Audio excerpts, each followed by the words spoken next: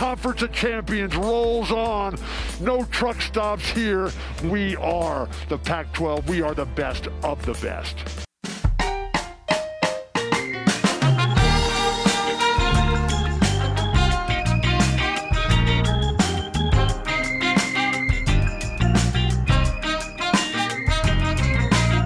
Hello, and welcome to No Truck Stops, a Pac-12 podcast. I'm Matt, and I'm with Carlos. Hello.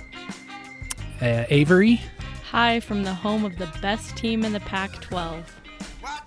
And Greg. What's up?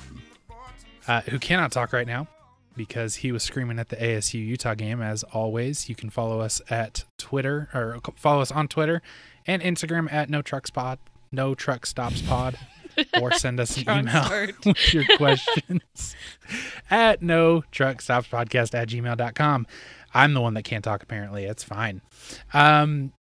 Quick programming note, we will have our first ever basketball podcast this week, which means these football podcasts will be a tiny bit shorter, but that's okay. Our first episode is us giving 6 reasons for Pac-12 football fans to care about Pac-12 basketball this season. Since I am not a Pac-12 basketball fan, these 3 dorks are going to try to convince me to care this year. We're still going to continue the bit of 3 idiots and a Matt. So you'll see that on your feeds on Tuesday. As for football, we have a lot to get to today, but first let's start with Utah beating Arizona State in Salt Lake City 35-21 after trailing the Sun Devils 21-7 at the half. What were your impressions of this game, Carlos? Yeah, watching this game, Arizona State looked flat out like the better team for one half. And then the second half happened. And Utah completely rolled Arizona State. Arizona State got off to a hot start. Their offense looked like it was getting whatever it wanted. It looked like the running game for Arizona State was going to do what it had done to literally everyone else before this game. Jaden Daniels looked really sharp early on. And defensively, Arizona State was storming everywhere. Utah was struggling to move the ball. That first drive actually for Utah was really, really good. And it was a little scary because that entire first drive was calling Stanford type fades for Cam Rising, and he was nailing them. And then things sort of petered out. And as one would expect, throwing fades is not a sustainable way of doing offense, except for Stanford, apparently. And then when the second half hit, the biggest change that I saw after, Utah scored 28 unanswered to finish the game to beat ASU 35-21 after ASU led 21-7 at the half. The biggest change I saw was that Utah was running the ball. I felt like they were leaning on the pass game early on, and they were really excited about Cam Rising being good, and just decided to sort of lean on him. I went back and looked at this in the first half. Only 9 of Utah's first 20 plays of the game came on the ground. To open the second half, Utah ran the ball 14 of its first 20 offensive plays. So the big adjustment that I saw was Utah just deciding to run the ball and to let Tavion Thomas, I think, work. I thought he looked really good in the second half. And it opened things up for Cam Rising. I think I've been getting a lot of heat on Twitter for saying, yeah, Cam Rising looked better because they made him do less and they asked him to do less. I don't think this is a hot take. The run game opened things up for him and sort of allowed him to sort of make plays. So this is a really impressive win for Utah. We were sort of talking about a few weeks ago which team was going to figure its shit out, and Utah looks like it's figuring its shit out right now. Right now it looks, Arizona State was the best team in the conference coming into this game. And Utah just manhandled them in the second half, just completely took over the game. Arizona State had nothing going on. It was embarrassing for Arizona State. On the Arizona State side, super humiliating to get up 21-7 and to completely peter out the way they did. Jaden Daniels got nothing going. Rashad White was struggling to get yards. Their defense had absolutely nothing, no answers for what Utah was doing. Their run game, Cam Rising's legs, all of that stuff. So, Utah looks scary right now. Yeah, so full disclosure, I only watched the second half of this game. That was the only half of football that I watched this weekend. I got a weekend full of playoff baseball and trauma at dinner with the parents. I'm not sure if it was more or less trauma than watching Pac-12 football, but trauma nonetheless. So my initial bias of this is that Utah absolutely kicked all sorts of ass. I did go back and tried to find as many play cut-ups of the first half and everything to try to rewatch this thing. It's funny hearing, especially Carlos, hearing you say that like it looked like Arizona State was so clearly the better team, because almost every number besides turnovers really says that this was super evenly matched in the first half. Arizona State never was really separating itself on any sort of an EPA or anything. Obviously the score says 21-7, and that certainly means a lot, but based off of everything that I've seen, it seemed like it was fairly even and fairly that the Utah offense obviously had a couple of drives stall out, but otherwise was moving the ball really well. Goodness gracious, this second half though, like this looked so much like the early concerns that we saw out of Arizona State. They could not get a stop, obviously 28 unanswered, didn't get a single stop in the second half. Those penalty issues that we talked about, me pushing back on the whole, the discipline issues for Arizona State were fixed. In fact, not fixed at all. I think in total, they had like 14 penalties, I think. 115 yards. Yeah, that's not going to do it. In terms of EPA, expected points added, negative 8.85. Like that's a significant number. And they were backbreakers too. They were on a Jaden Daniels 30-yard run. They were on a third down. It was pretty crazy to see. Even a dumb penalty, like even the penalties like Britton Covey flexing and getting a stupid taunting penalty, even that seemed to work out well for Utah because it backed them up into like a spatial area where they could actually run their offense instead of be stuck trying to run up the gut. So I mean, Utah looked super good. Arizona State looked, every single wart, every single concern that we've had about them really showed up in this game from what I was seeing.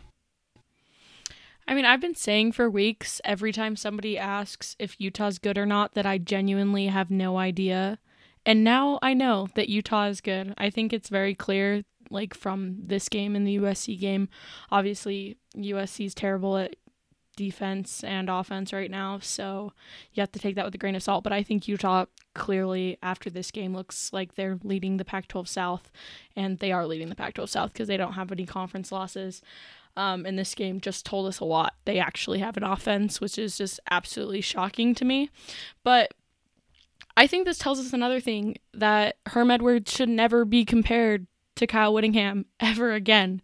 Utah made those halftime adjustments and came out and just completely demolished ASU. They threw ASU around like ASU was Wazoo. Like that's how they should have looked against Wazoo. It was insane. Like ASU was up 2 touchdowns at halftime. They have no reason that they shouldn't have carried that throughout the game. And I think a lot of that just comes down to coaching because ASU is the more talented team out of the two of them. And so never compare Kyle Whittingham and co to whatever the hell Herm Edwards is doing in Tempe, because it's just upsetting to watch them waste Jaden Daniels and those incredible running backs like this. Because I still think Jaden Daniels is the best quarterback in the conference. I still think ASU has the best running backs in the conference. Like, why are you letting a team score 28 unanswered points? It's just really hard to watch. And I think right now it's pretty clear that Utah's in whatever, it's impossible to decide who the best in the Pac-12 is.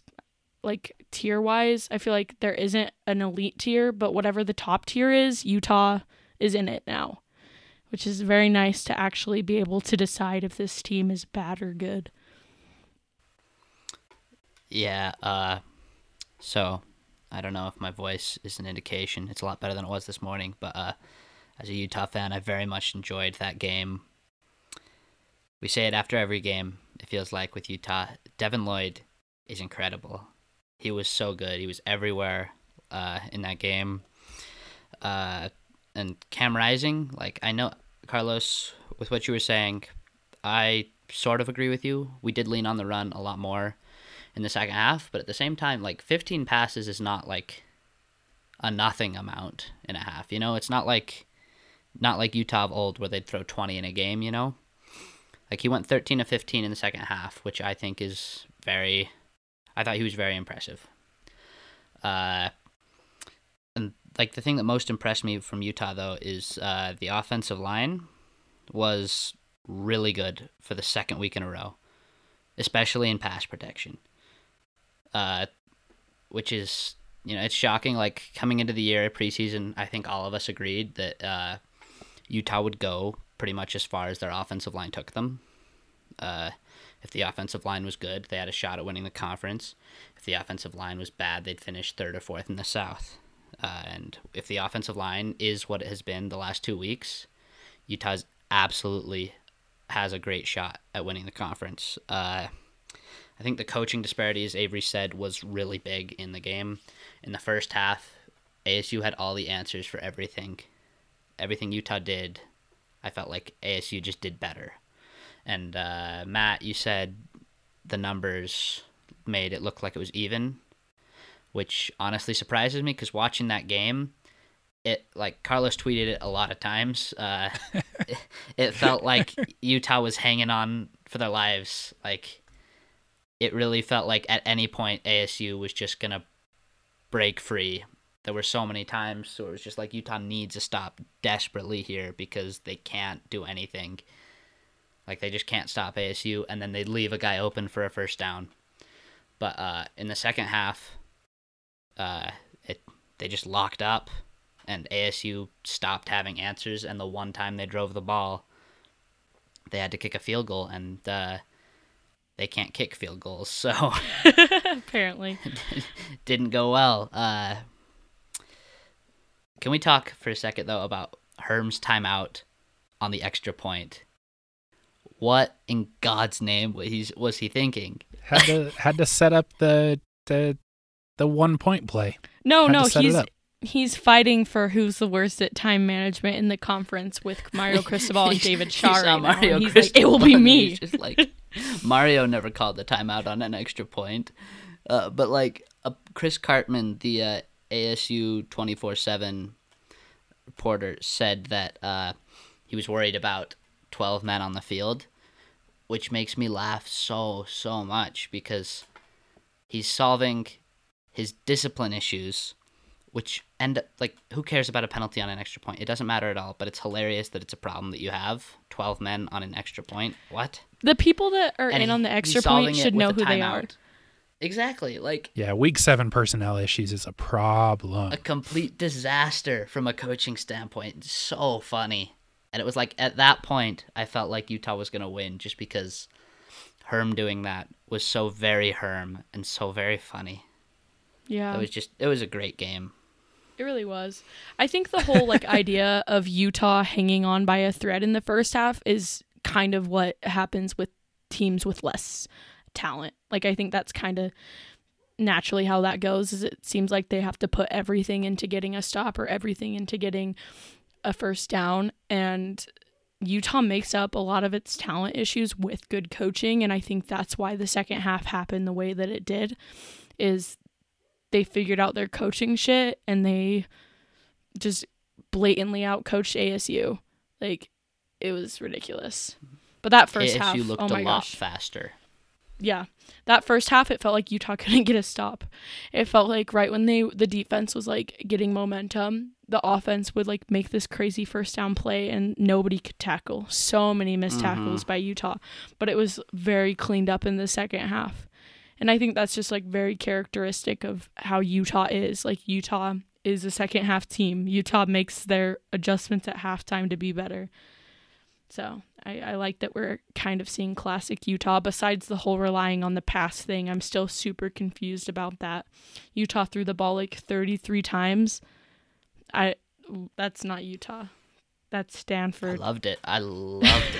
I think it was a bit of excitement for and Cam Rising looked good, so I totally get why they did that. I will say about Arizona State's play calling really quick.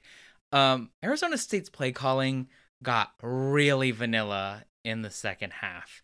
Like, it went from creative stuff and throwing on first downs, and Rod Gilmore actually brought this up. And if you look back at some of the plays, don't encourage Rod Gilmore. Can't really encourage. This is going to be great. I was shocked.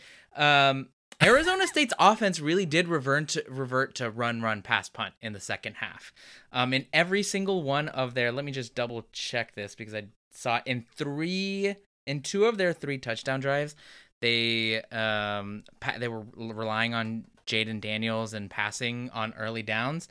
In those first, they only had 4 possessions, and 2 of them were punts. 2 super crucial ones, by the way.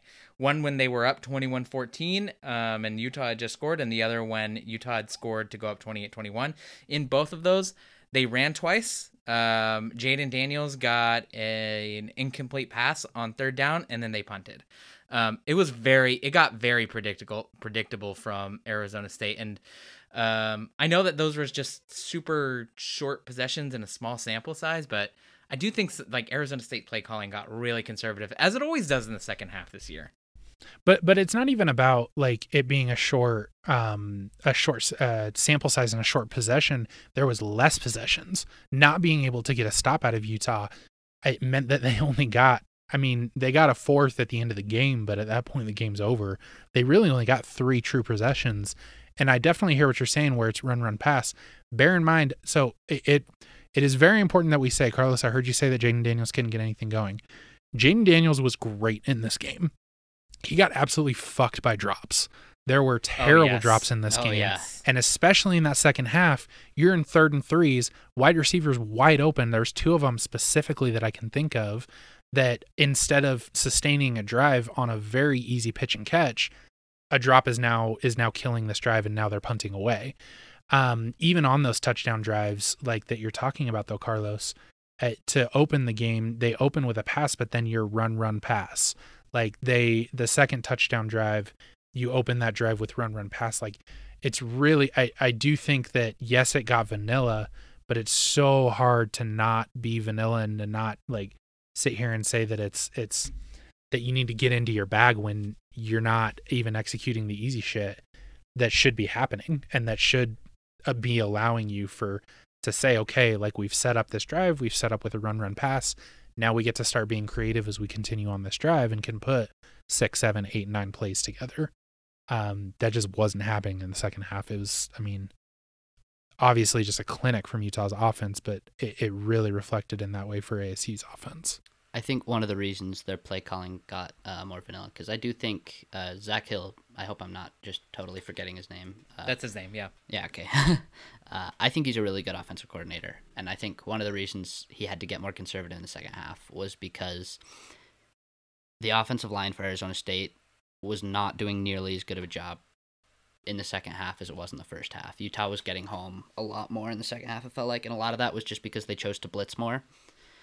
But it felt like he couldn't trust them to give Daniels enough time, especially when your receivers are making drops like that. You've got to lean on the run game more, and it just wasn't working. And I do think he still should have passed more than he did in the second half, but I don't think it would have been easy either way. Like, even if they had tried to be more aggressive offensively, it might not have worked. Let's move on to UCLA Washington, where the Bears beat the Huskies in Seattle 24-17 off yet another 200-yard rushing performance from UCLA. My question to you all, though, were you impressed with UCLA, and how do we feel about them going forward? Avery, what do you got? So I didn't get to watch very much of this game. I caught clips of it. UCLA has an awesome rushing offense, but I think Washington has one of the worst in the conference. So I feel very meh about both of these teams. I think UCLA still is in competition for the 2nd or 3rd spot in the South. We'll see how that pans out. But I don't think Washington's good this year. I don't think their rushing defense is good.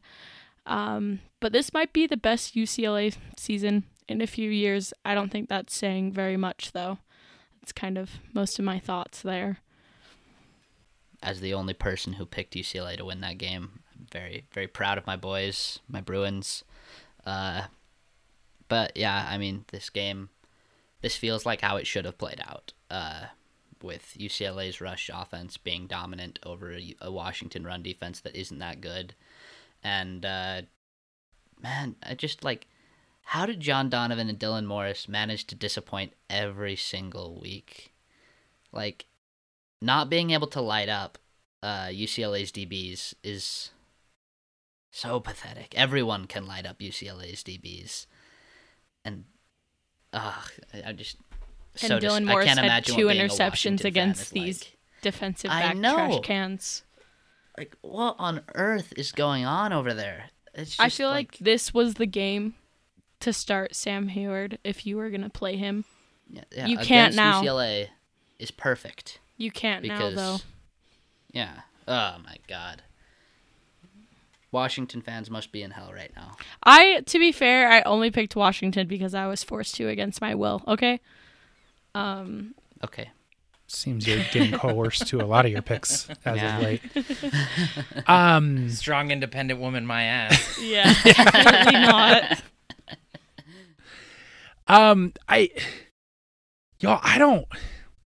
I am so confused by this UCLA team. You look over every number, you even watch the highlights. How in the hell was this a game?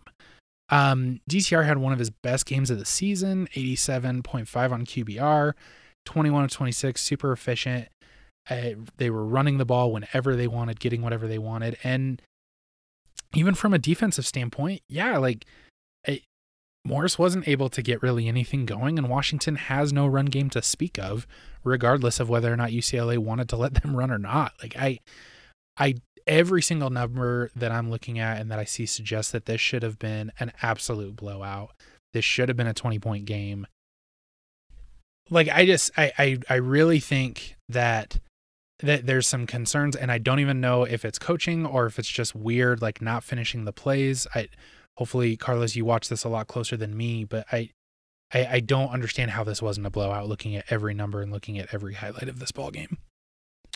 Yeah, I mean, I think a lot of it had to do with what was going on third downs, and in particular the passing downs, when UCLA got stuck with some, third and mediums, third and longs, and Washington may have a struggling run defense, although I think there's I have some quiz with that claim, but they may have a struggling run defense, but we know that they have a really good secondary. And I thought Washington's secondary looked good, as they always do. And I thought that they were doing a lot of stuff to disrupt what Dorian Thompson-Robinson had to do on those passing downs. In fact, I'm looking at the GameOnPaper.com, which is some advanced box scores that Matt showed me. On passing downs, UCLA had a 27% success rate, meaning on those passing downs when they needed to get a certain number of yardage, only 27% of the time they were able to do so.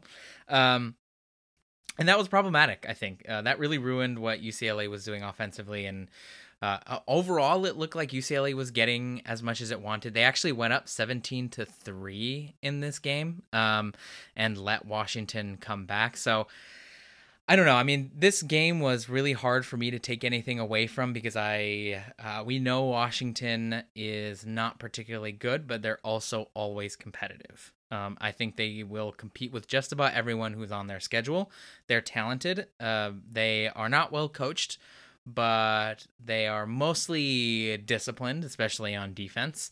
So, and I think a lot of Washington's issues really are just on offense. So that's what I felt about UCLA. UCLA really should have, I'm not sure, we often have like post-game win expectancies, but I really want to know what like the post-game like expected win margin should be. I'm not sure if that's in like any of these advanced box scores. It should have been a much bigger win.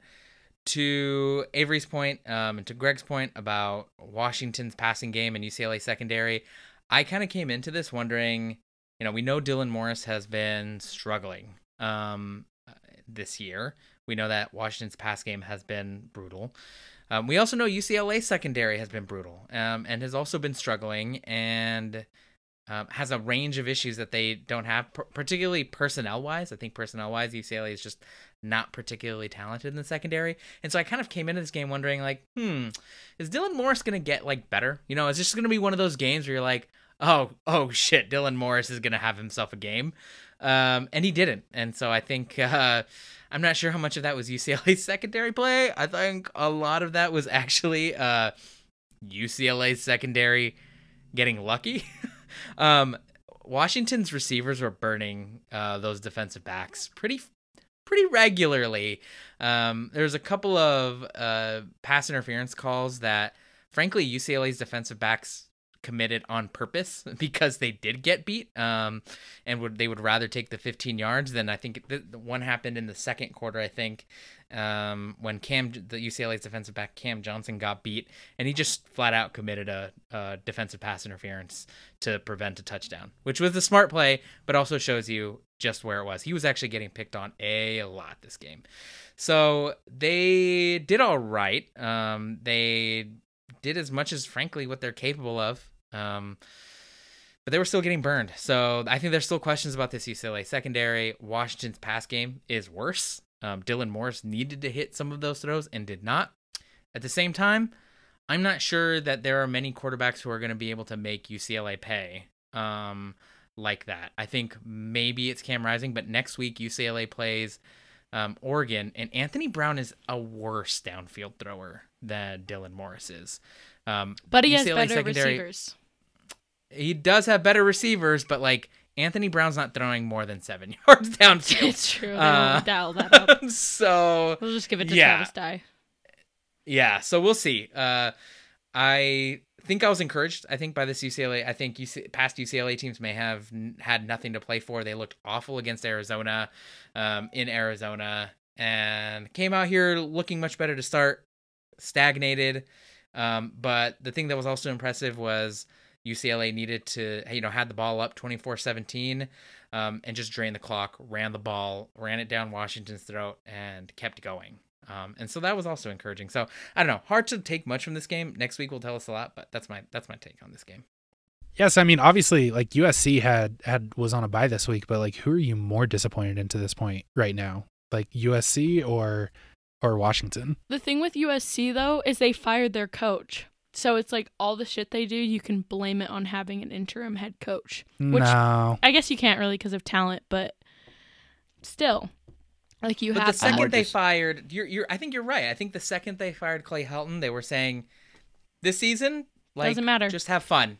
It doesn't matter. Have just fun. Have fun. Drake London masterclass. Literally just watch Drake London. Just like shut the fuck up and watch Drake London. That's what this season became, which is not a bad way to engage football. Like, I wish UCLA had a Drake London be like, I don't care. Like, is Drake London going to get 200 fucking yards? Let's see it. Like, that would be fun. But it's Washington. I mean, how can it not be Washington? Yeah, it's got to be Washington. How can you not take what Chris Peterson has done and carry on that momentum? Not just carry it, like, he cratered it. Jimmy Lake and John Donovan have cratered the momentum. This is far worse than anything that Chris Peterson has not had great offenses at Washington, but Jimmy Lake has made this unbelievably worse. What were you going to say, Greg? I was just going to say, with USC, the possibility was always there that the wheels would fall off. We didn't think they'd be this bad, but we could see them being bad. Nobody in the world saw Washington being even bad, you know? Like, maybe some deluded Oregon fans who I guess were right, but, like, I feel like everyone expected at least competence from Washington, and they are not competent. They shouldn't have hired a guy within their program. That was their mistake. I agree with that completely. Yeah, specifically with the way that it was trending. All right. Well, let's move on to the old Friday night. Not quite a sickos game, but man, was it boring. We had Oregon escaping with a win against Cal, also 24-17. Cal gained 409 yards and had a chance to tie the game late, but came up just short thanks to the efforts of Kayvon Thibodeau. Were you more impressed with Cal or more disappointed with Oregon in this game, Carlos? I mean, I think we're all going to say we're disappointed with Oregon. Cal's offense has, I think one of the misconceptions about Cal this year is that they've had a dog shit offense all year. And I don't think that's the case. I think it's like just vacillated wildly between what the fuck are they doing and hey, this is like fine. And I think this game against Oregon was more of it's fine. Like this offense is working. I thought they were calling some really nice plays. I thought that Christopher Brooks, the running back for Cal, looked really good. I thought Chase Garbers had a couple of incredible plays. He was up and down, I think, for most of this game, but in the end sort of really came through. His experience and savvy really came through at the end of that game. But I think we have to have conversations about what Oregon's supposed to be this year. And I think we have to scale back our expectations. We're scaling back our expectations every single week for Oregon. And it's getting to the point where I'm like, if the Pac-12 were 10% better, Oregon is a 7-5 team. If this Oregon team, if you transplanted them in like, I don't know, 2013, this is a 7-5, 6-6 team. Frankly, Oregon's bad. Anthony Brown is he's struggling again, and Oregon's offense is very limited by what Anthony Brown can do. It's not all Anthony Brown's fault. It's not his fault that Oregon is unwilling or can't or shouldn't call plays that stretch the field a bit more than they are. But it is limiting to have someone like Anthony Brown back there.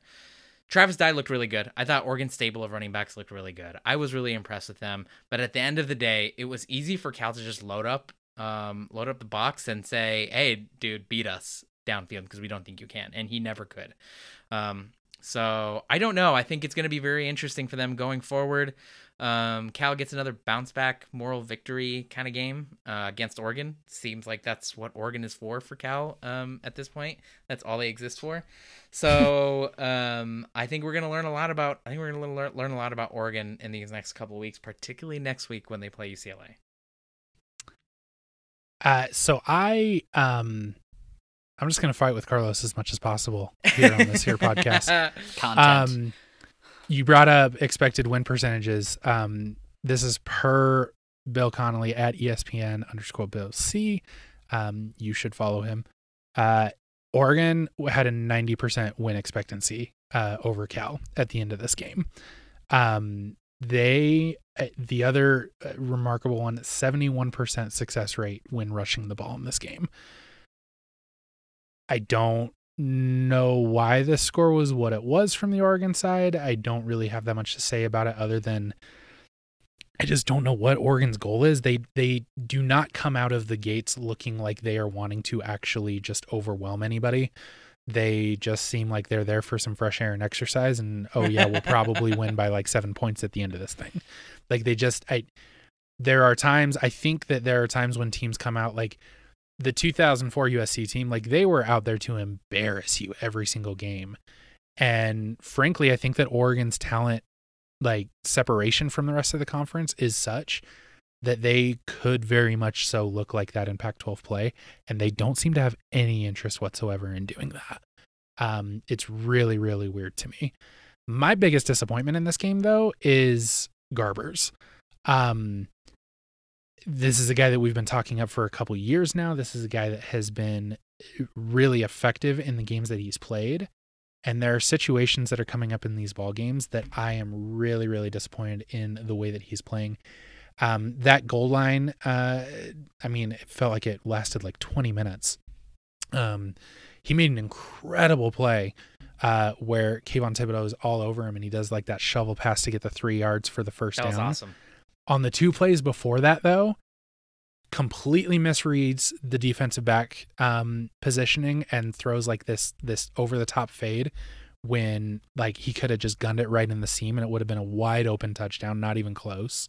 And then on the very next play on the option read, has a horrible read. His running back is walking into the end zone off the edge and he pulls it and gets tackled for a 3-yard loss. Some of that sort of stuff where it's like this, a guy that has had as much experience as he's had and has been as successful as he has been. Those are plays where, especially in a game where the numbers are telling you that they should not be in this game whatsoever, that you need that guy to come through for you. And that was super, super disappointing. He had a couple of nice throws. He was under duress in the next, after the first down on that. And so, but I just, the opportunities were there, and it's super disappointed that didn't come through when they had the chance. Well, I think Carlos's Twitter sums it up perfectly. Is the whole Chase Garbers is elite. Oh, fuck. Chase Garbers isn't elite. Wait, is he good? No, he's not. It was like a roller coaster of me being like, maybe he's good. And then just complete disappointment. It's one of the most boring games I've watched this season. I did not enjoy a second of it, except for at the end when it looked like Cal might do exactly what Stanford did against Oregon earlier this year. That drive was like scary how similar it was. Just Oregon doing stupid shit after stupid shit and letting a Cal team that has no business being there in a potential game-tying or game-winning drive. I wish they would have scored that touchdown because I was so excited to see if Justin Wilcox would go for 2. It sounded like it was trending that direction. Sadly, we didn't get to see it because Oregon remembered that talented teams that beat Ohio State shouldn't lose to 1-5 Cal or 1-4 Cal. This game's just a classic example of Oregon playing to their opponent's level. There's no reason Cal should have been hanging around this long. Cal is not good. Again, Cal is bad at football. They're one of the worst teams in the conference. And Oregon already got with Stanford, but I feel pretty confident they're going to get got again, and it's going to happen soon because Anthony Brown is just not reliable.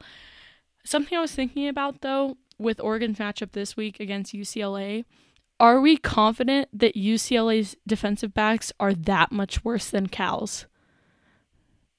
Because if they're like close at all, if I'm an Oregon fan, I'm freaked out about this upcoming game.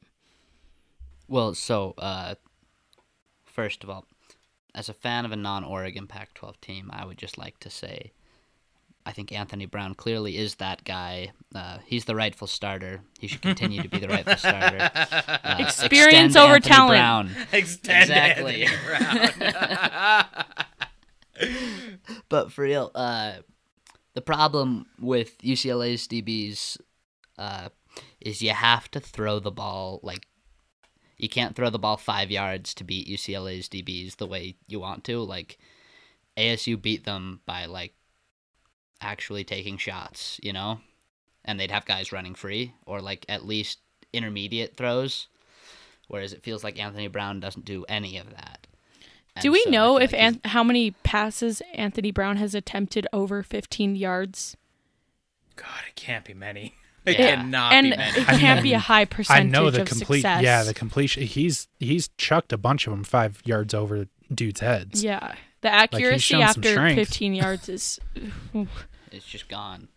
So like I feel like he's not super well equipped to take on UCLA's DBs in the way Jaden Daniels did. Like, Jaden Daniels is really good, so he torched him. But Anthony Brown is less equipped to do so. Oregon was so disappointing. Nothing about that looked easy at all for anyone involved in that game.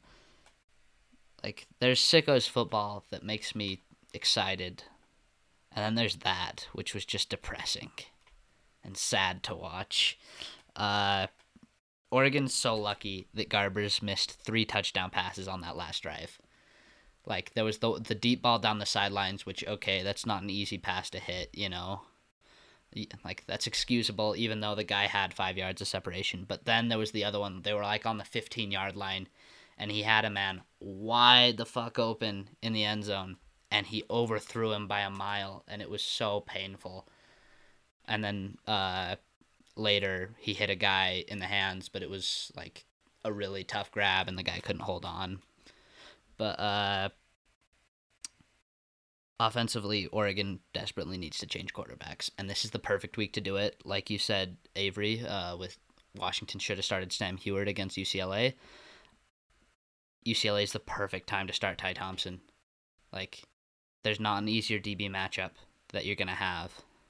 Start Ty Thompson, and you'll win by a lot because he can throw the ball hard and far.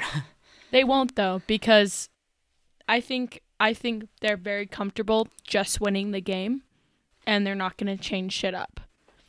Like, I genuinely think they're going to stick with this course. UCLA might put up points on them too, because especially if Kyle Phillips is back, that'll make a huge difference. Oregon's secondary isn't good. It's not nearly as bad as UCLA's, but it's not very good. And I will say, are we sure? I just want to ask, are we sure? You all keep saying this, and I totally get it, because I think it's a common and fair take. You all keep saying that Oregon is playing down to the level of its competition. Are we sure that that's what's happening here? Because they have not looked good in the only game they looked good in was Ohio State. Every single game, including Stony Brook, including against who was their other Arizona. I was going to say their State. other I was going to say Fresno State. In every single one of those games, they were close games far, far later than they should be. At no point has Oregon this year gotten up to like a 24-0 lead and just sat on it, right? Like, that has not happened against they're any not level Arizona of State in competition. this thing. Yeah. I'm not convinced that this is just an issue with them playing down to the I level. feel like To we give you kind some of just numbers have to behind say that, because of Ohio State. But go ahead, Matt. to give you some numbers behind that, so SP Plus, week 3 they start dropping things off. That's the last time they start dropping off preseason rankings and predictions. That's the last time Oregon was number 1 in the Pac-12. Since then, they have not been better than 3rd overall. Currently, after week 7, Oregon has the 38th ranked offense. That's good for 4th in the Pac-12, and the 48th ranked defense. That's good for, 38th ranked offense is good for 5th in the Pac-12. They have the 48th ranked defense. That's good for 4th in the Pac-12 per SP Plus. I agree, Carlos. There is something here that it's not just playing down to their competition. Like, look, Cal is bad. They should not have only had a 7-point lead over Cal, and so there's definitely something there. But yeah, especially ever since a lot of the preseason metrics and preseason prognostications have dropped off, their metrics look very, very pedestrian. I mean, their defense is synonymous with, or their offense is synonymous with Utah's in ranking. Their defense is on the same level as Washington in ranking. Like that's concerning. Yeah, if you're an Oregon fan, you shouldn't be content with just winning right now. You should genuinely be concerned. Lastly, let's get to our 2 big sicko games. One of them being the game of the century. Colorado throttled Arizona 34-0, handing Arizona its 18th straight loss. And it's going to get longer. And giving Colorado its first conference win of the season. Meanwhile, in Pullman, Washington State pulled off its 3rd straight win over Stanford 34-31. Who had the more impressive win, Washington State or Colorado, Avery? I think the answer is Washington State. If anyone says, I don't know why I wrote this. I don't know why. Obviously, it's Washington State. Washington State didn't play Arizona. so Arizona was playing flag football out there. I don't think this is really a question. Washington State. I didn't watch this game. I wasn't able to. I also flipped a coin to decide how this game would go, and it ended with me choosing Washington State. So that's pretty cool. But Arizona scored 0 points. Colorado scored a lot of points. Colorado has a terrible offense. But it's against Arizona, who literally is a JV football team. So good for Washington State. Really putting up the numbers right before they fire their head coach. It's a very good look for you guys. Keep it up. You can tell I did not watch this game. I said that they quit on Rolovich after the Utah State game. I thought that Washington State was going to absolutely crater into the rest of the season. We will talk about Rolovich at some point here, and then never again, thankfully. They like their coach. Goodness gracious, they play hard for him. He got, I don't know, Yeah, I don't know. I don't need to try to pretend to understand that mentality in a lot of people. But he got a full on Gatorade bath after this ball game. But like I'm gonna like push back on all of the slander here. This is clearly Colorado, a more impressive win for Colorado. Y'all, take away the Northern Colorado game, they matched their season point total. Wow. Previous to this game, not include. Now we don't need to talk about where those points actually came from and whether or not they were offensive or not. But other taking off the Northern Colorado game, Colorado had scored 34 points in all other games. They scored 34 points against Arizona. Oh boy. Arizona's an FCS team. Colorado already has a transitive win through their FCS team because Northern Colorado beat Northern Arizona. Like Colorado, Arizona, y'all, and now Gunnar Cruz is out for the season. Now down to the third string quarterback when they didn't even really have a first string level quarterback. To go from, if they had McLeod in there, I honestly think that this would have been an Arizona win, to getting absolutely boat raced 34-0. Oh boy. That is going to get ugly over the rest of the season. Let's actually, just for kicks and giggles, let's go see how bad this is going to get. Arizona still has to play. They still get Washington. Washington is going to feel, we're going to hear about how Washington is challenging for the North after next week. That's exciting. They get USC, Cal, Utah, and then Washington State and Oregon State, or Arizona State, to end the season. They might give up 50 points a game the rest of the year. Will they ever score more than 3 times in a game? Like, will they ever get to including 17 field points? goals? Yeah, including field goals. Like, just 3 scores. In one game. It's hard to know because there is at the end of the game, people stop caring. But, like... Do they play Oregon State? They're so bad. They're so bad. They No. don't I think play Oregon Oregon State. I think The Oregon State might guys, be the only defense they might be able to score 3 field goals The on. worst defense they play is probably USC. It might be. and that might work three because field goals. USC's in the Coliseum. That might work. That might do That's a it. good point. USC in the Coliseum is guaranteed points. The vibe. I think it was Ryan Abraham. Ryan Abraham that called USC the get right game for opposing quarterbacks. Yeah, that could get ugly. Yeah. Yeah, I mean, it's probably, they have actually not scored more than 19 points at all yet in any particular game, in any single game this season.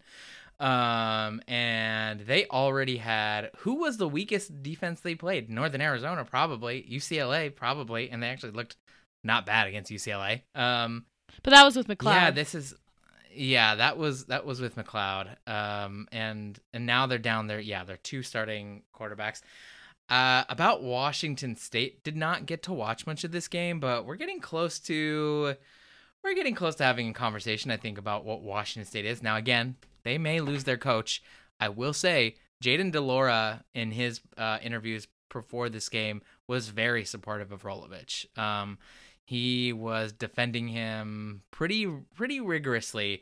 And frankly, I think, here's the thing about the Nick Rolovich thing, and I don't want to talk about this too much, but Nick Rolovich being in that position to influence young men and to do what he has done, that's the most problematic thing about all of this, is that he is contaminating those kids' minds with some bullshit. But aside from all of that, Washington State has actually looked pretty decent. They have won 3 games in a row at this point.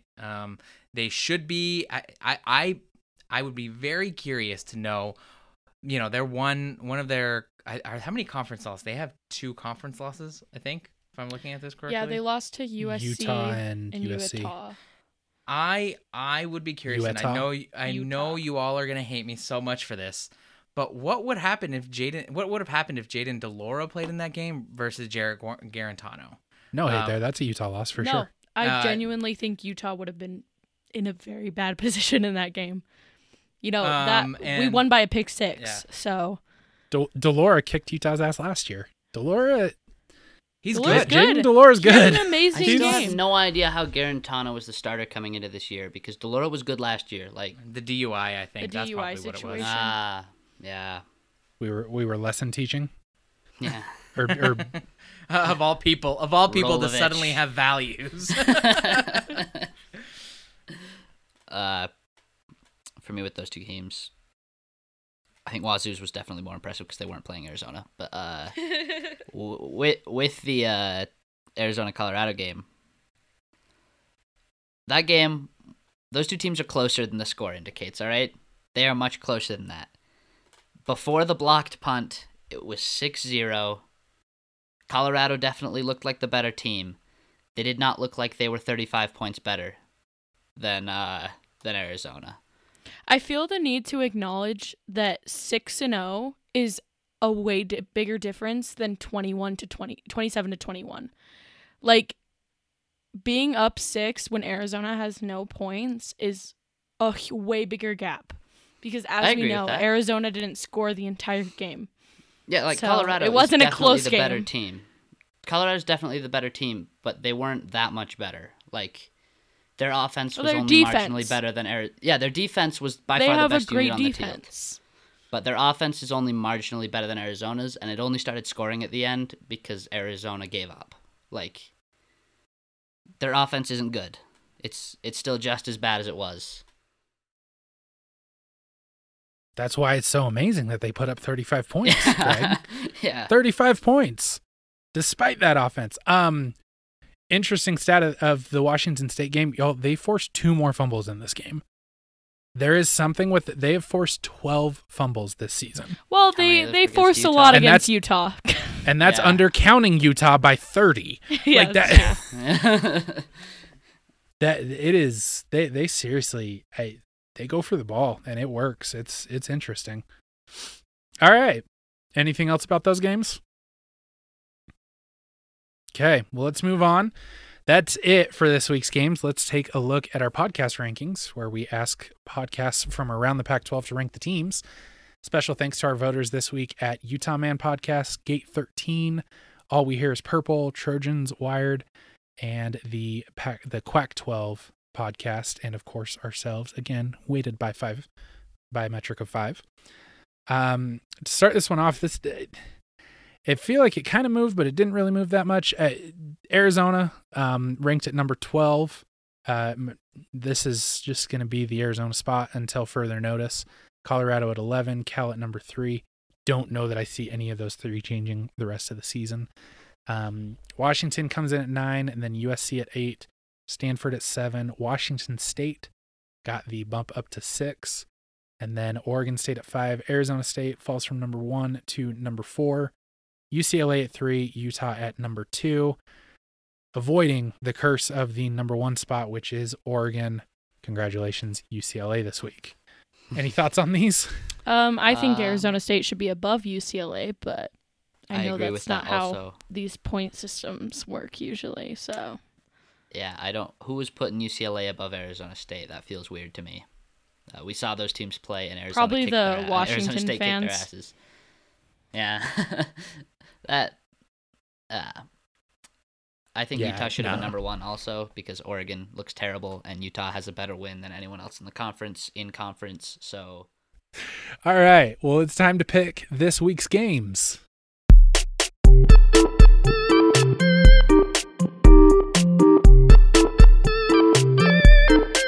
Stanford and Arizona State are off this week, licking wounds, but we still have 6 Pac-12 games this week. The slate starts with Washington traveling to Tucson to play Arizona on Friday night at 7:30 Pacific, 8:30 Mountain. Washington is a 15.5-point favorite. Carlos, who wins? Who covers? We just got done saying how bad a position that Arizona is in. Washington needs to cover. It needs to bounce back here and cover. I think they do. Give me Washington by a lot, maybe 3 scores. Yeah, big Washington win here. Very excited to hear about them challenging for the North now. Very excited. yeah, if McLeod was in this game, I would genuinely be concerned for Washington, but he's not, and neither is Cruz. It's gonna be Plummer, so Washington's gonna win by a lot. I don't think I don't think Arizona even scores this game. Yep, Washington by a ton. I'm going to be betting against Arizona every week for the rest of the season. Get that money. Saturday, 12:30 p.m. Pacific, 1:30 Mountain. Colorado travels to Berkeley to play Cal. Cal is a 9.5 point favorite. Greg, who wins, who covers? 9.5 feels like a lot of points. However, I'm getting back to the principle of betting against Colorado every week, so I'm taking Cal to win and cover. I think that every time I've picked Cal this year, I think I've been wrong. I'm going to pick Cal. I don't think they cover, though. I think this has some weirdness involved in this game. Yeah, I don't know what to think about this. Colorado's defense may actually be just fine. You know, it's like, okay, an actual competent defense in the Pac-12. I'm going to say Colorado covers this. I think maybe this is a nice bounce back game for Colorado. I mean, they just won, but, something to sort of get them on a different trajectory rather than the basement. So I'm going to say Colorado covers, but Cal, I think, ultimately wins. I think Colorado's going to cover by a defensive touchdown, but I don't think they win. I think Cal's going to win. I'm not going to let them scoring 34 points on Arizona trick me into thinking Colorado's offense is competent by any means. They're not. Chase Scarborough is much better than whatever the hell is going on in Boulder. So I definitely think Cal's going to win, but Colorado's going to cover. Cal 1-1 when we have all picked Cal this season. We'll see how that goes. Saturday, same time at 12:30 Pacific, 1:30 Mountain. Oregon is traveling to Pasadena to play UCLA in our first and maybe only college game day game of the Pac-12 slate. Although game day won't actually be at the Rose Bowl, is that right, Carlos? Yes, they will be on campus, on UCLA's campus. Well, because we gotta make sure it's all about education. We're student athletes first here. UCLA is a 1.5 point favorite at home. Avery, who you got? All right, this is my bad vibes game of the week. To who? I was thinking about who this gets a lot. The vibes? I was thinking about this a lot, and it is a big game. It's on game day. But holy shit, Oregon has looked so bad, especially in the passing game. And their rushing games looked great.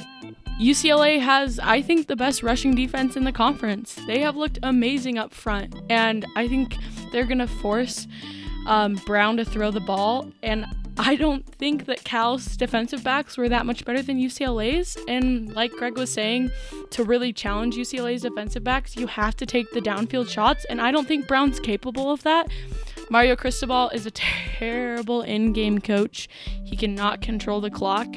I don't think Chip Kelly's great either, but it is at home. And I really do think UCLA is going to sneak away with this one. And I'm very excited to see. I think it's going to depend on if DTR has a good game or not. So UCLA being a favorite is kind of weird. Is that right? UCLA is a 1.5 point favorite over Oregon? That's right. Yeah, UCLA a 1.5 point home favorite. I'm ignoring that because Oregon's ranked way high. Oregon feels like they're the favorite even though they're not, But I'm still saying that Oregon has some terrible vibes. They should win this game. And I think UCLA is going to cover. All right. Well, I've gone against the vibes all year long, so I'm picking Oregon to kill them. At least 2 touchdown game here. Carlos? Yeah, I think I'm going to pick UCLA here. I think that a lot of the Pac-12, every single Pac-12 team, I think has some serious flaw. This is going to be all about matchups from here on out for every single Pac-12 game, and this feels like a big matchup game. Oregon's pass game is not good, and I think UCLA secondary is also not good, but they should be able to take advantage of what Anthony Brown is sort of limited by. So I'm going to say Oregon. UCLA does actually have, statistically, just by rush yards a game, the best rush defense in the conference. This will be tested against, I think, a really good running Oregon team, so we will see. You picked UCLA, right? But I picked UCLA, okay. Yeah. For me, I want to pick UCLA so badly, but ultimately, the fact that game day is there is swaying me. Mario gets those boys up for big games, so I'm picking Oregon to win and obviously cover. Do you all know? Okay, I'm not sure if you all have been to game day, but this game is going to be on campus, and I just have to say, I've been to game day once for a basketball game, actually, at UCLA. Really? It's a fucking horrible experience. Why? Who does? Like, why is Because they this want a to be on thing? TV. Yeah. Yeah. Okay, but it's That's a what it horrible is. experience. You Okay. agree it's a horrible experience? I It went doesn't once. It's very sound important to like say. a ton of fun, but you get to say that you were there, you know? Exactly. You get to say that you were there, and like it's kind of fun to just talk with people who are there. Like the actual game day part of it isn't fun. It's just the stuff you do surrounding it. Like, I know There's for also a a fact, very big difference between game day on the West Coast, where you have to show up at like 6 a.m, and then you're waiting until an 8 p.m. kick for your football game. Like, it is a horrible way to spend a Saturday. Versus like your East Coast, you just show up at 8 a.m. and then you hang out for an hour before your game kicks at 1 o'clock. Like, Yeah. it's very, very different experience between those two things. That's a fair point. I did have to get up at 4 a.m. for this stupid fucking game day between UCLA and Arizona in like 2012 or 2013. well, I that's can't why you remember. gotta camp out the night before. What are you doing? Horrific. Sleep Why in do we the do Utah, this? this? if Utah had a game day, I would camp out for it. I would hate every second of it, but the one moment I was on TV would make up for it. Yeah, I because already you're know vain. Yeah, You're on TV like all the time. I You know. don't- like You're it. so yes. I You enjoy literally it. have a podcast. We should start that at Grapes Watch, and then people can send screenshots of me. Oh, even more attention on Avery. How do we get more attention on Avery? All right, another game at 12:30 Pacific, 1:30 Mountain. BYU is traveling to Pullman to play a red-hot Washington State team, possibly with an interim coach. I'm going to say definitely with an interim coach. If you are reading the quotes there, BYU is a 1-point road favorite. Greg, how do you see this one going? I hate that this.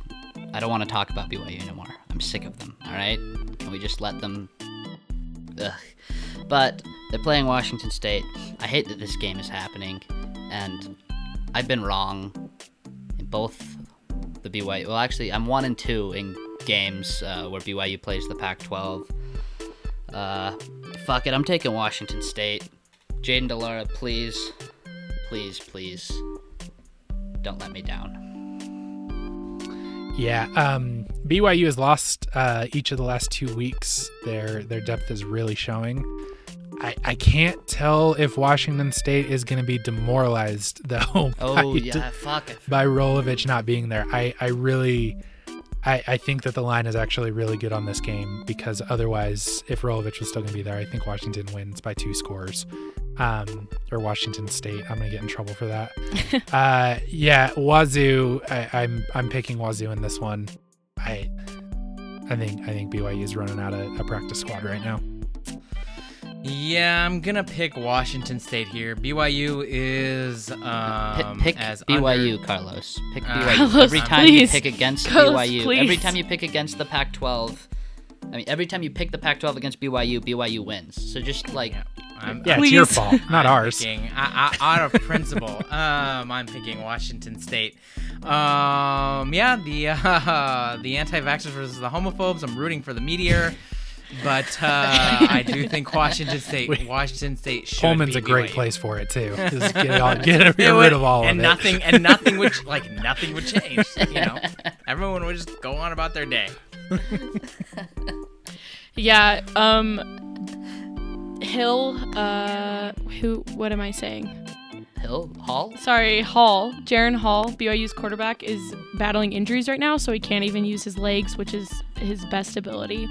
And they're traveling to Pullman. I feel like if BYU had their home field advantage, because their crowd is weirdly loud and I hate it so much, they would genuinely have a pretty good shot here. But since they're traveling to Pullman, they're battling so many injuries, and Jaden DeLaura has been looking decent. I think BYU's third stringers won't be able to do shit against Washington State, so Washington State's gonna win this game. All right. Is anyone gonna be watching at that game? fourth- Like, who the fuck's gonna be watching that game? Everybody's gonna be watching Oregon UCLA, right? I hope so. We'll see. I don't know. Oh, I'll it'll get second a screen. it, yeah. Yeah. I don't know. Finally, so moving on to the early night this week at 4:30 Pacific, 5:30 Mountain. Utah is traveling to the Graveyard in Corvallis to play Oregon State. Utah is a 3.5-point road favorite. Carlos?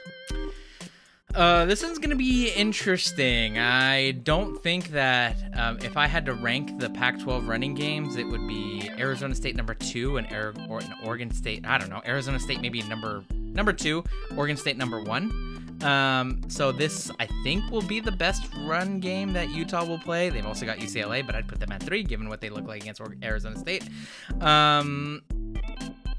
And Oregon State's defense don't look so good. I'm gonna go with Oregon State. I think Oregon State pulls it out. It is the Graveyard. It is Corvallis.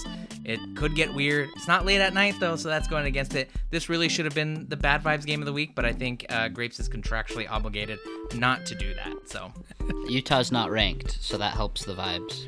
Yeah, nor ranked number 1 in our ranking here.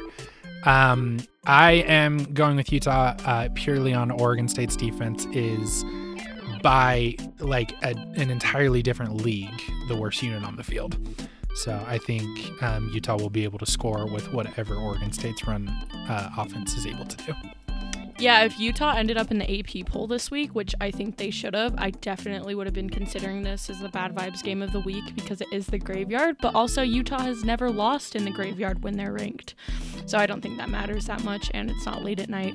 So Utah's going to win this game. They're going to cover. They're going to show their offense off, especially after beating what I think was considered at the time the best defense in the conference in ASU. So I don't think Jonathan Smith's running game, as good as it is going to be able to make up for all the other issues that the team has.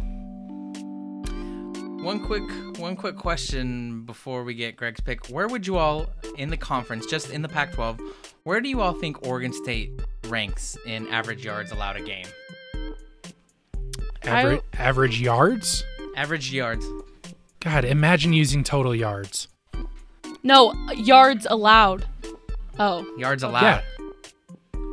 Okay. I think they're probably like 6th. I'd bet they're top half, yeah. Yeah, they're 6th. They're also top 6 in points. I watched the games, Carlos. Carlos. I'm a bigger Oregon State fan than anyone good here. Good job. No, you did a good job. I know my shit. They're also they also lead the conference. They're tied in the lead for the conference in interceptions. We talk about EPA and you're trying to trick us with total yards. This is my first time picking against Oregon State, by the way. Just telling you. Go ahead, Greg. I'm going to pick Utah to win and win big because I don't know if Oregon State's going to get more than 1 or 2 stops, and I do think Utah will get a few. Like, it's just Oregon State's defense is so bad, like Matt said.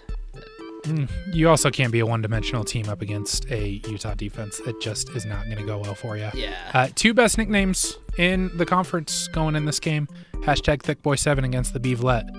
Very excited for that College Game Day special that should be coming out. I'll get the timeout to you. And finally, also at 4:30 Pacific, 5:30 Mountain, USC is traveling to Indiana to play Notre Dame. Notre Dame is a 6.5-point favorite in our Sickos game of the week. Before we get to our picks in this one, this is 2 teams. I don't think that Notre Dame's season is necessarily done, but they are looking way better. I don't watch Truck Stop Football. This is Truck Stop Football. Don't watch this. I don't even think I'm going to watch this. Avery, who you got on your pick? I don't care what the spread is. USC is losing, and USC is losing by a lot. Notre Dame's going to cover. There's no way USC looks good. Drake London, excellent. Drake London will look fantastic out there, as per usual, but the rest of USC will look bad, I'm sure. I also won't be watching this game, so all of you that enjoy Truck Stops Football, have fun with this one. Yeah, I am also anti-truck stop. However, the truck stop is going to absolutely roll. Notre Dame will win big in this one. Interesting stat. USC. I mean, not an interesting stat, but Is USC it total yards? No, USC has not lost on the road. And have they gone across the country yet?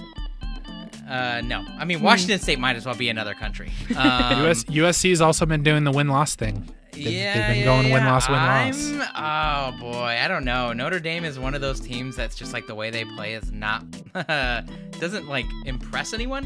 I'm going to go with USC. I think USC wins this game somehow. I just think they're going to figure it out. They shouldn't. That wouldn't make sense if they did. I do think they are going to win, though. Carlos really flexing his I only watch Pac-12 football wings right now. I don't care about Notre Dame at all. Didn't want to say, followed up on the yards per play, Greg. Oregon State is 6th in the Pac-12 in yards per play. Now that's much more impressive than being 6th in total yards. And you guys would know that if you watched Oregon State games. Same, but okay. They're not the same. They're not even close to the same. They're literally ranked the same, but okay, continue. Oh, that's what you meant. Okay. Yes. But yeah, I think Notre Dame's going to win and win big. The only part of this game I'll be watching is Drake London's highlights afterwards because I'm sure they'll be great. Yeah. Will they be great in a win? No. I said at the beginning Notre Dame's going to win. Who's covering? Oh, okay, Notre Dame. Wasn't listening. All right. Well, that's it for us on the football side. Please follow us on Twitter and Instagram at NoTruckStopsPod and email us your questions and complaints at NoTruckStopsPodcast@gmail.com so we can ignore Carlos when they come through. For Carlos at Equity Bruin, Avery at Brave Grapes, and Greg at Banana Morphs, I'm Matt at Matt Nyber. I'm the single one that is an adult in this list. Remember, there are no truck stops here. Not even one. He thick.